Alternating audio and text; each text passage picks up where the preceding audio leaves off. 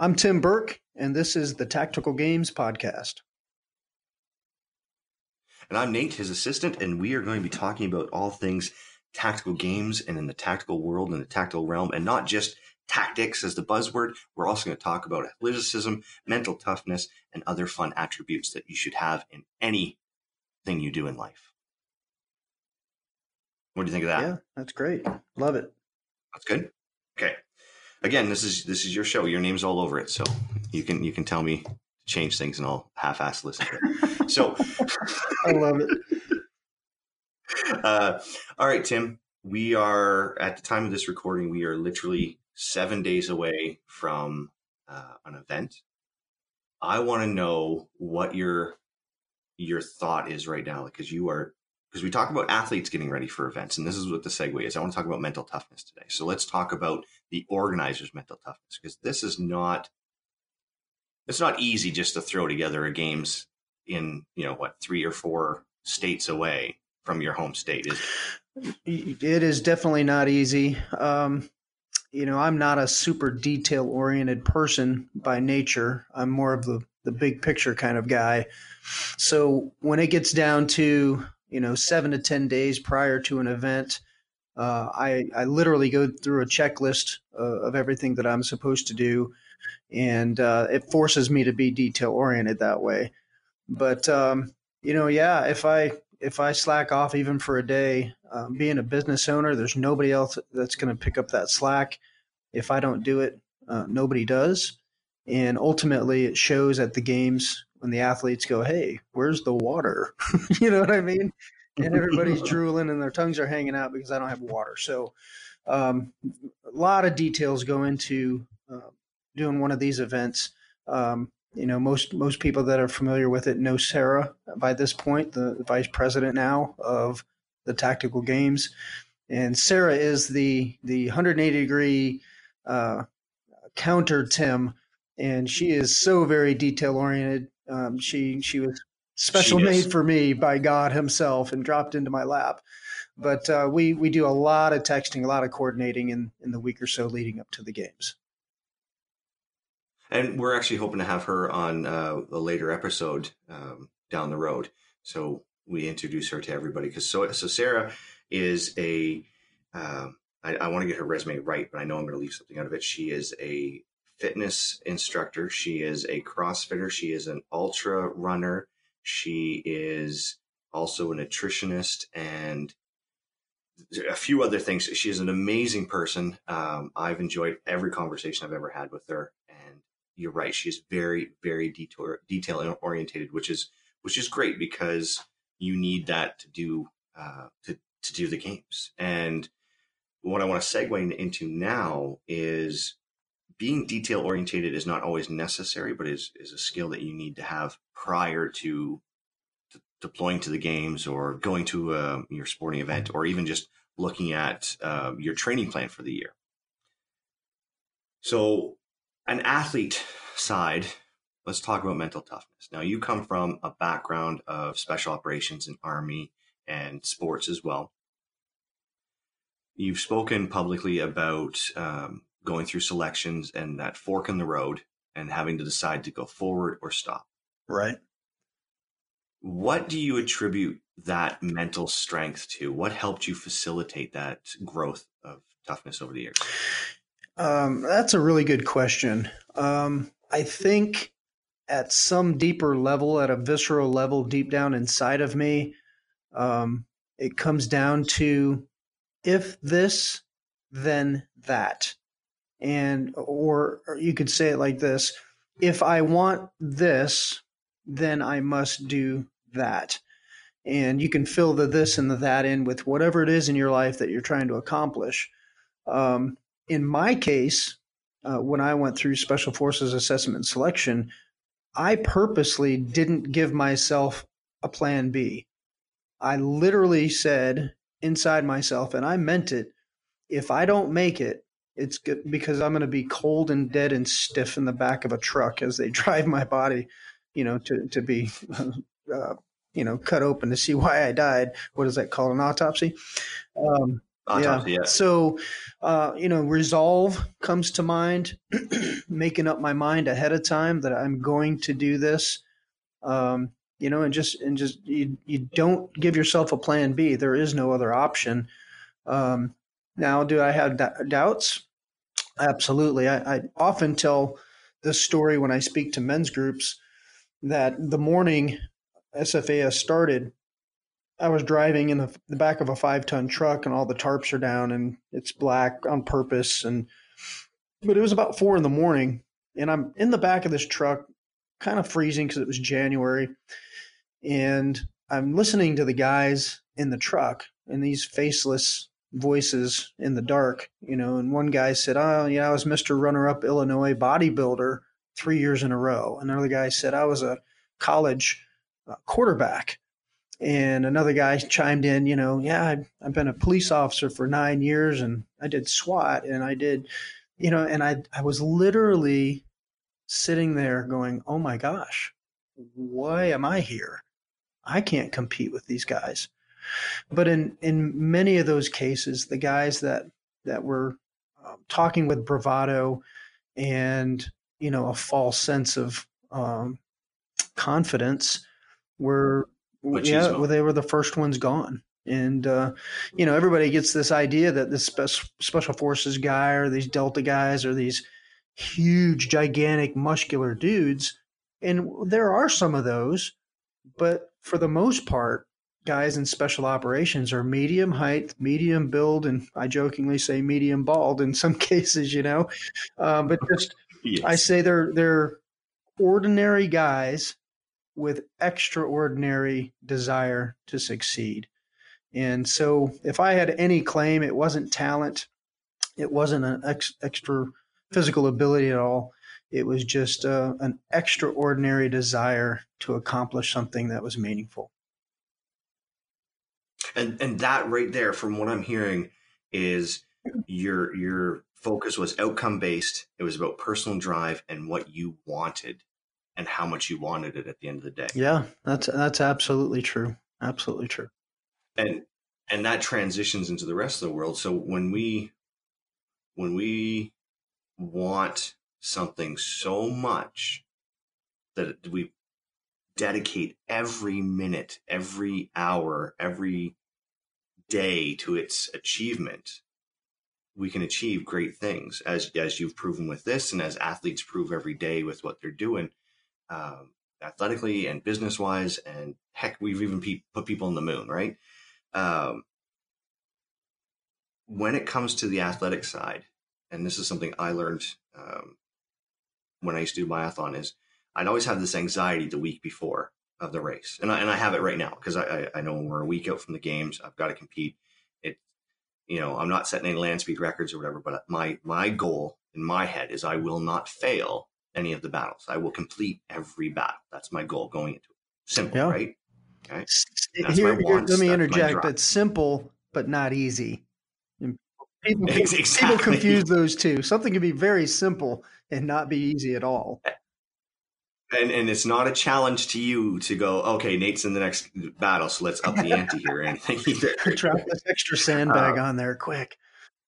exactly. Instead of sand, it's cement and Nate's brute There you go. force, right? Uh, so what I'm getting at is when I would stand at the starting line, I'm in the stocks, I've got my poles in front of the line, I've got my bindings on the line, I'm watching the clock count down, and I think to myself, okay, it doesn't matter now. I've done everything I can to get to this point. If I've done enough or haven't done enough, it doesn't matter because what I'm going to do is what I'm going to do. And then I would take off and do things that I did. And then I'd finish the race and go, was it really worth being that anxious all week for? Like, I did everything I could, and I kind of like bring myself down. So the anxiety would bring me up. The some coaches call it arousal because you're in the moment, you're excited, you're stuck in that pre-deploy or pre-start phase, and then you go and you burn yourself out, and then you come back and you have to say, okay, did I achieve what I wanted to achieve? And if you didn't, do you still have that energy left inside you? Now, what I'm trying to get at here, and kind of the long way around here, is I spent all year training for this race and getting ready to go for it. And I ensured I left everything out there on the track. There was a couple times in my career my racing career, where I realized, okay, I didn't push hard enough. I didn't push at the right times, and I could have done better. But I didn't beat myself up over and go, oh, what a waste of a year. It's like, okay, now I know for the next one. And when we talk about mental toughness over the years, working with the Olympians and things, we've seen a transition from where everybody was super serious and starting lines in any sport, and you could see it on everybody's faces during the early 2000s, where everybody was just serious. And now, after seeing the CrossFit Games and seeing all these different things and the Olympians around the world and in their sports, and this is all sports inclusive that I've watched, and I think you might have noticed it too, Tim. If you haven't, let me know. Athletes are more positive and smiling and appearing to be a bit more relaxed. They still have their game face, but they're not as tense and tight, and their body seems to be a little bit more relaxed because they're receptive to having fun. Yeah. Have you noticed that? So I actually have about three things that I would say. The first thing that I realized many, many years ago, and I'm going to segue into exactly what you're talking about. Perfect. The reason, and this kind of came out in another podcast that I did recently, but the reason I didn't do well in high school wasn't because I was stupid. It was because I wasn't focused. I mean, well, let me rephrase that. I was focused, but I was focused on girls and dating and, fighting other dudes and, who's the toughest and all the wrong things. But when I got in the Army, and it gave me a venue that I could actually use my adrenaline junkie personality and properly focus on something that meant something to me, all of a sudden I could excel. So my first thing that I would say about preparation and being successful, whether it's a biathlon or the tactical games or starting a business or getting through college or making a relationship work, whatever it is, if you don't have focus, you're not properly focused on it, it's not going to work, or you're going to be marginal at it. So I think, in the last 20, 25 years, as we've watched athletes and athleticism morph from what it used to be in the 70s, it's, me against you and I'm going to win. And I think it was hurting people to have those attitudes. And for example, in jiu-jitsu, we always say, don't fight against your opponent, fight with your opponent. If you kind of grasp that, you know what I mean? All of a sudden it's like, oh, I get it now. And now I'm using his strength against him, et cetera, et cetera. So, but by focusing, it allows you to block out the unnecessary and do and think those things that are going to be most beneficial. Which leads me to, you mentioned winning. I did a Instagram post, I think 2 nights ago, leading up to the tactical games in Atlanta. We just built the trophies. All of our trophies are laser cut and handmade, and we put them together, and they're really cool trophies, and we take pride in them. They're beautiful. And so I put on the blog, I said, here are the trophies for Atlanta.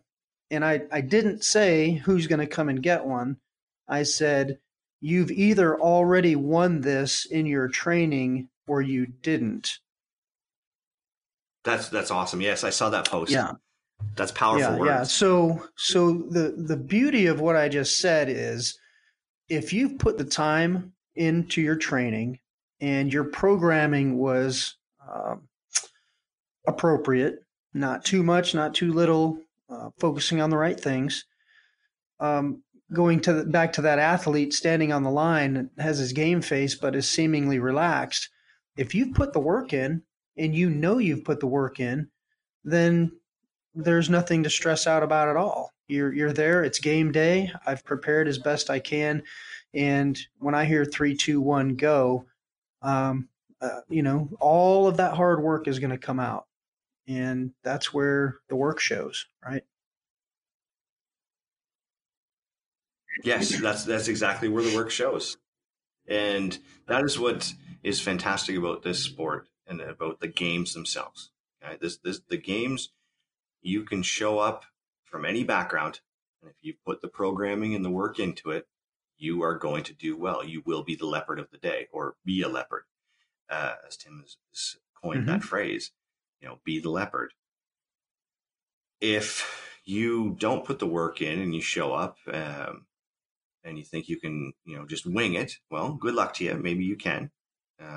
Chances are you probably won't, but good luck to you. Yeah. So we've talked about putting the work in, and we talked about the program. One thing I've noticed from watching all the other blogs and Instagrammers and whatnot is everybody is really trying to dial in that programming.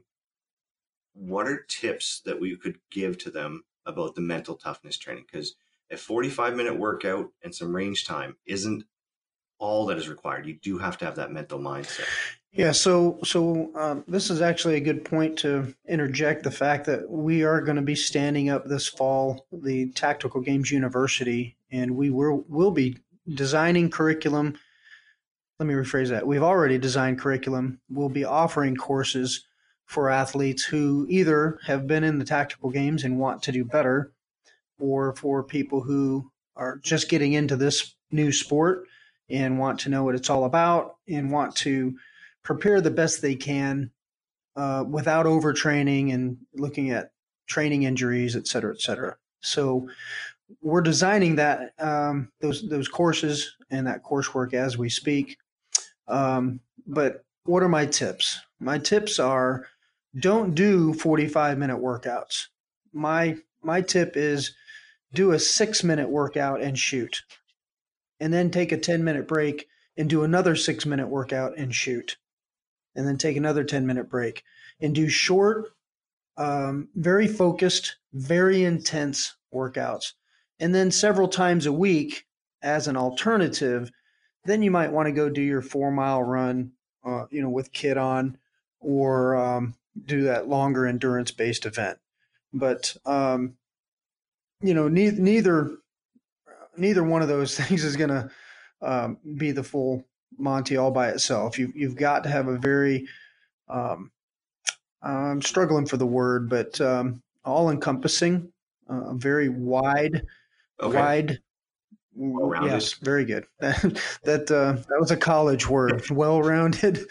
Uh, you got to have a very well-rounded approach, or you're going to have a weakness at something that we're going to throw at you. And to be honest with you, it's somewhat unfair.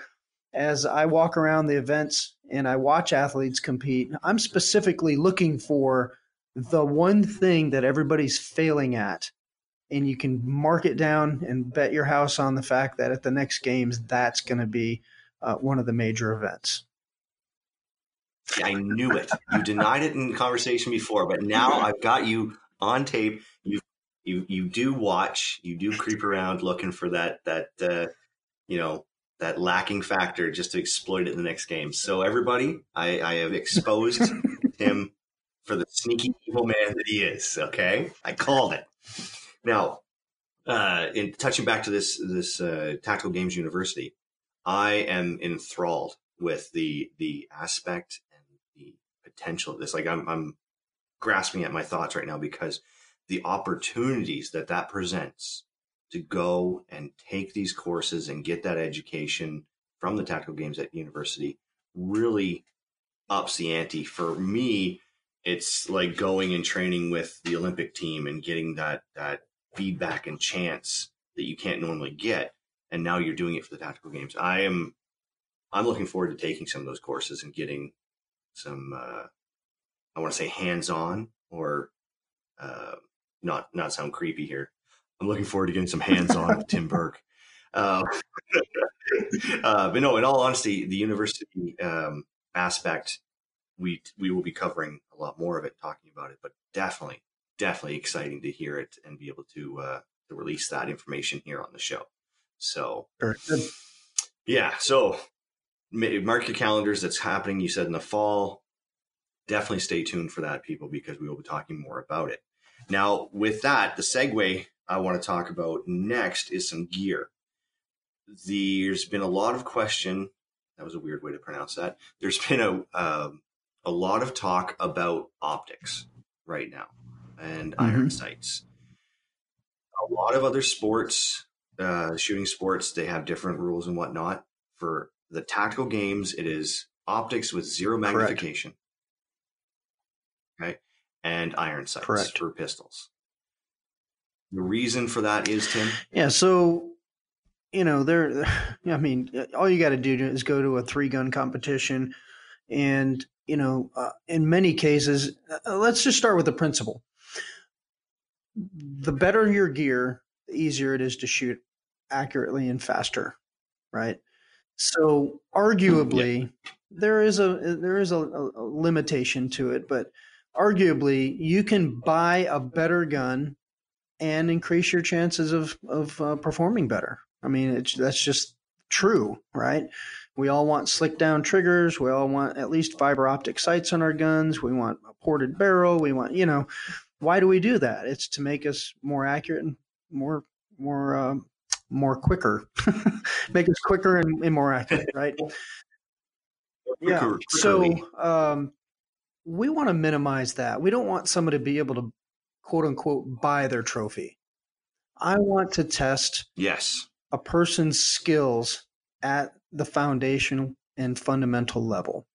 So we allow red dot sights because they're ubiquitous. You find them in every unit, from a basic infantry unit all the way up through special operations now. So it's not like just SEAL Team 6 has red dots, right? They're everywhere. Yes. So we allow those. But we also know that if you put a magnification on it, it makes a 200-yard shot pretty easy.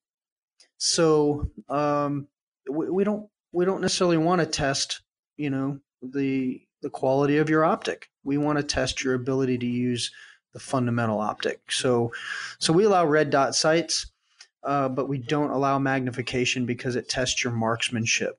Okay. And then on pistols, same thing. I recently did some training with a very large SWAT team here in Central Florida.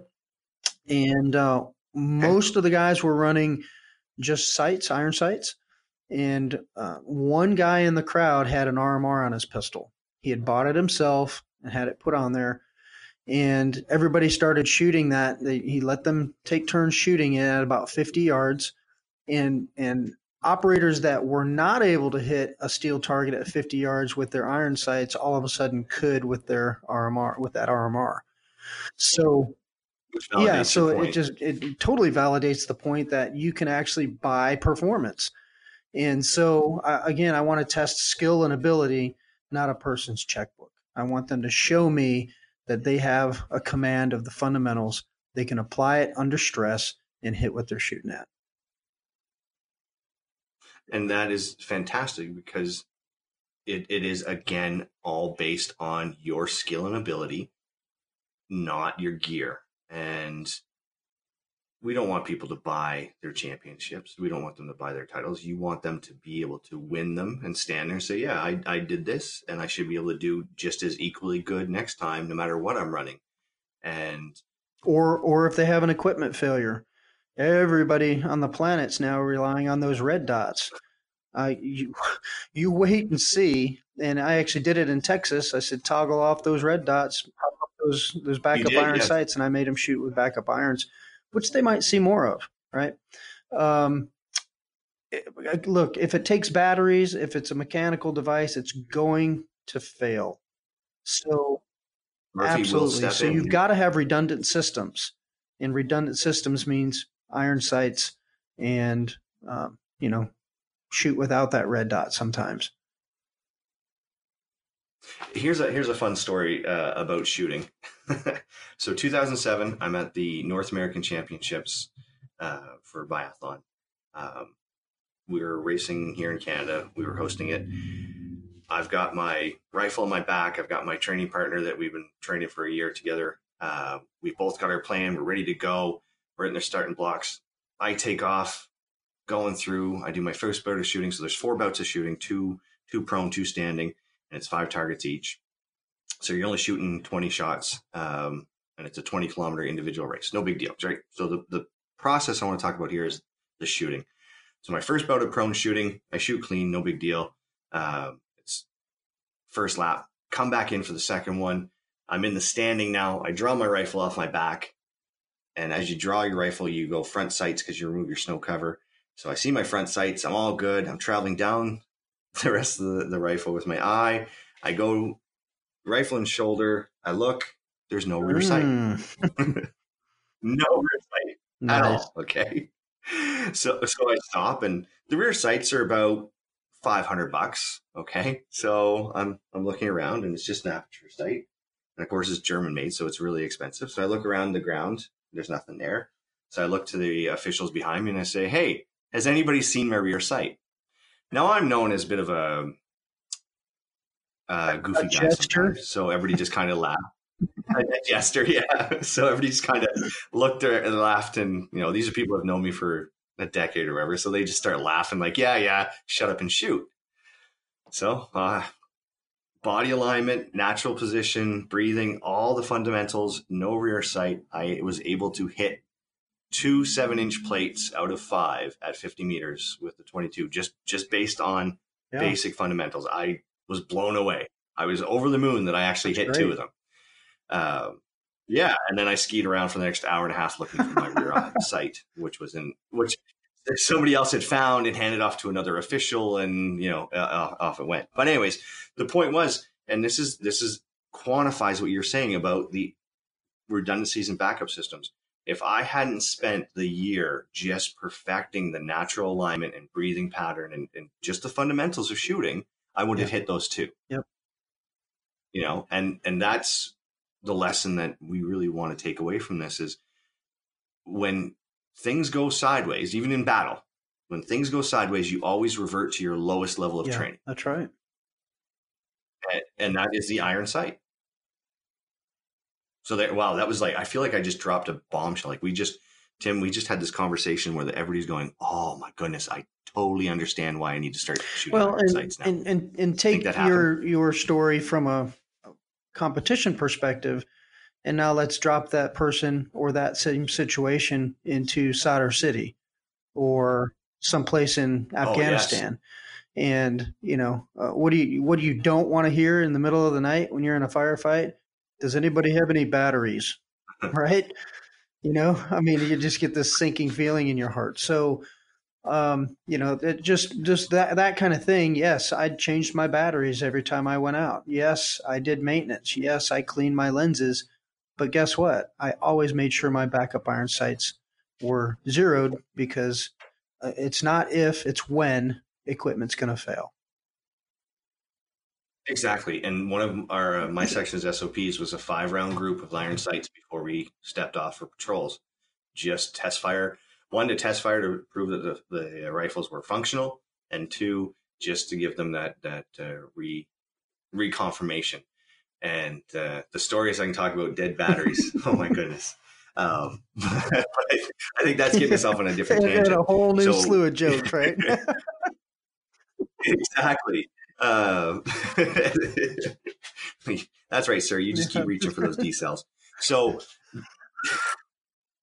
getting us back on track, we've talked about mental toughness, and then we talked about optics as well. And this is why I touched on the optics, because everything goes back to that lowest level of training. So if you are training with the high-end, high-speed gear all the time and something doesn't work, then you have to, back step to your lowest one. And if you didn't confirm that lowest one before you left and stepped off, then, battle or competition style, you're going to have a bad day. And that's part of the mental toughness too, is to slow yourself down and be humble enough that, okay, Murphy can step in here and screw with me, so I need to do this preventative. And I think that's a great segue absolutely. Right there. So mental toughness also includes taking the time to reaffirm all your kit. You were in the Army, I was in the Army. Everybody's always doing kit list inspections, always inspecting gear, once a week or whatever, serviceability and stuff like that. I recommend, and Tim, if you don't agree, then you're wrong. I recommend checking your gear weekly, even if you're training with it and whatever. Just take the time to just give it a once Yeah, over. in combat, we as leaders we would do pre-combat checks. Even at the level that I was working, I would line my guys up.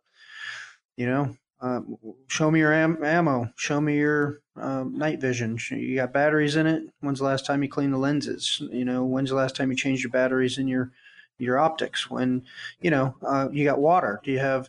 And you just go through pre-combat checks. And I'm think about the police officer that's out there that he gets up every single day and goes out to do many times the same thing, right? And it's easy to get complacent.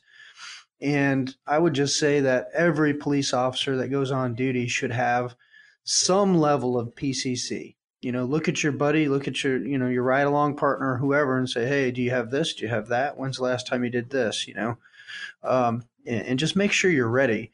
And as a competition shooter, those things may not happen as often, but you should still be checking your gear, checking your person, checking the equipment that you're using, and making sure that it's not going to fail you at that critical moment. Because mark it down, that's when it's going to fail, is when you're in second place and you're down by 4 seconds, and all of a sudden it's going to go, and you're not going to have a dot anymore. So can't stress it enough. Well, let's take a game specific situation. There was a competitor in the elite division and we can talk about this because he went public with it already. He had not a catastrophic because that's like exploding barrels and stuff, but he had a massive malfunction. He had a round that looked like the projectile had gone into the barrel, but it hadn't. He had gunpowder everywhere. He stripped his whole rifle on the range in the middle of a battle to find it, just to find out that the round had been pushed into the cartridge instead of out the barrel. And he stood there. He did everything properly as quickly as he could, but effectively, and then still battled his way back into, I think, third or second place. And of course, I'm referring Ivan. to Kit Badger. Ivan, great guy, and the fortitude he showed to slow it down and try to figure it all out instead of just saying, I'm done. I don't know what's going on, was amazing. And that quantifies right there. He'll tell you himself, be prepared, have your stuff ready. Right. Based on that. Let me interject something real quick. At the tactical games, in some of the events, we introduce mind games. Hold on a second. All right, I had to cough there. All right, so at some of the tactical games, we introduce mind games, and those come in various forms, and I've got some new ones coming up for the specifically the event in South Carolina at GTI. I think that's going to be super interesting. But one of the objectives of using those mind games, from a psychological standpoint, what I'm doing is when you go 3, 2, 1, go, and those athletes storm down range and climb a rope and start dragging a sled, they go into what's called the sympathetic nervous system. And I think we've referred to this before in a former podcast.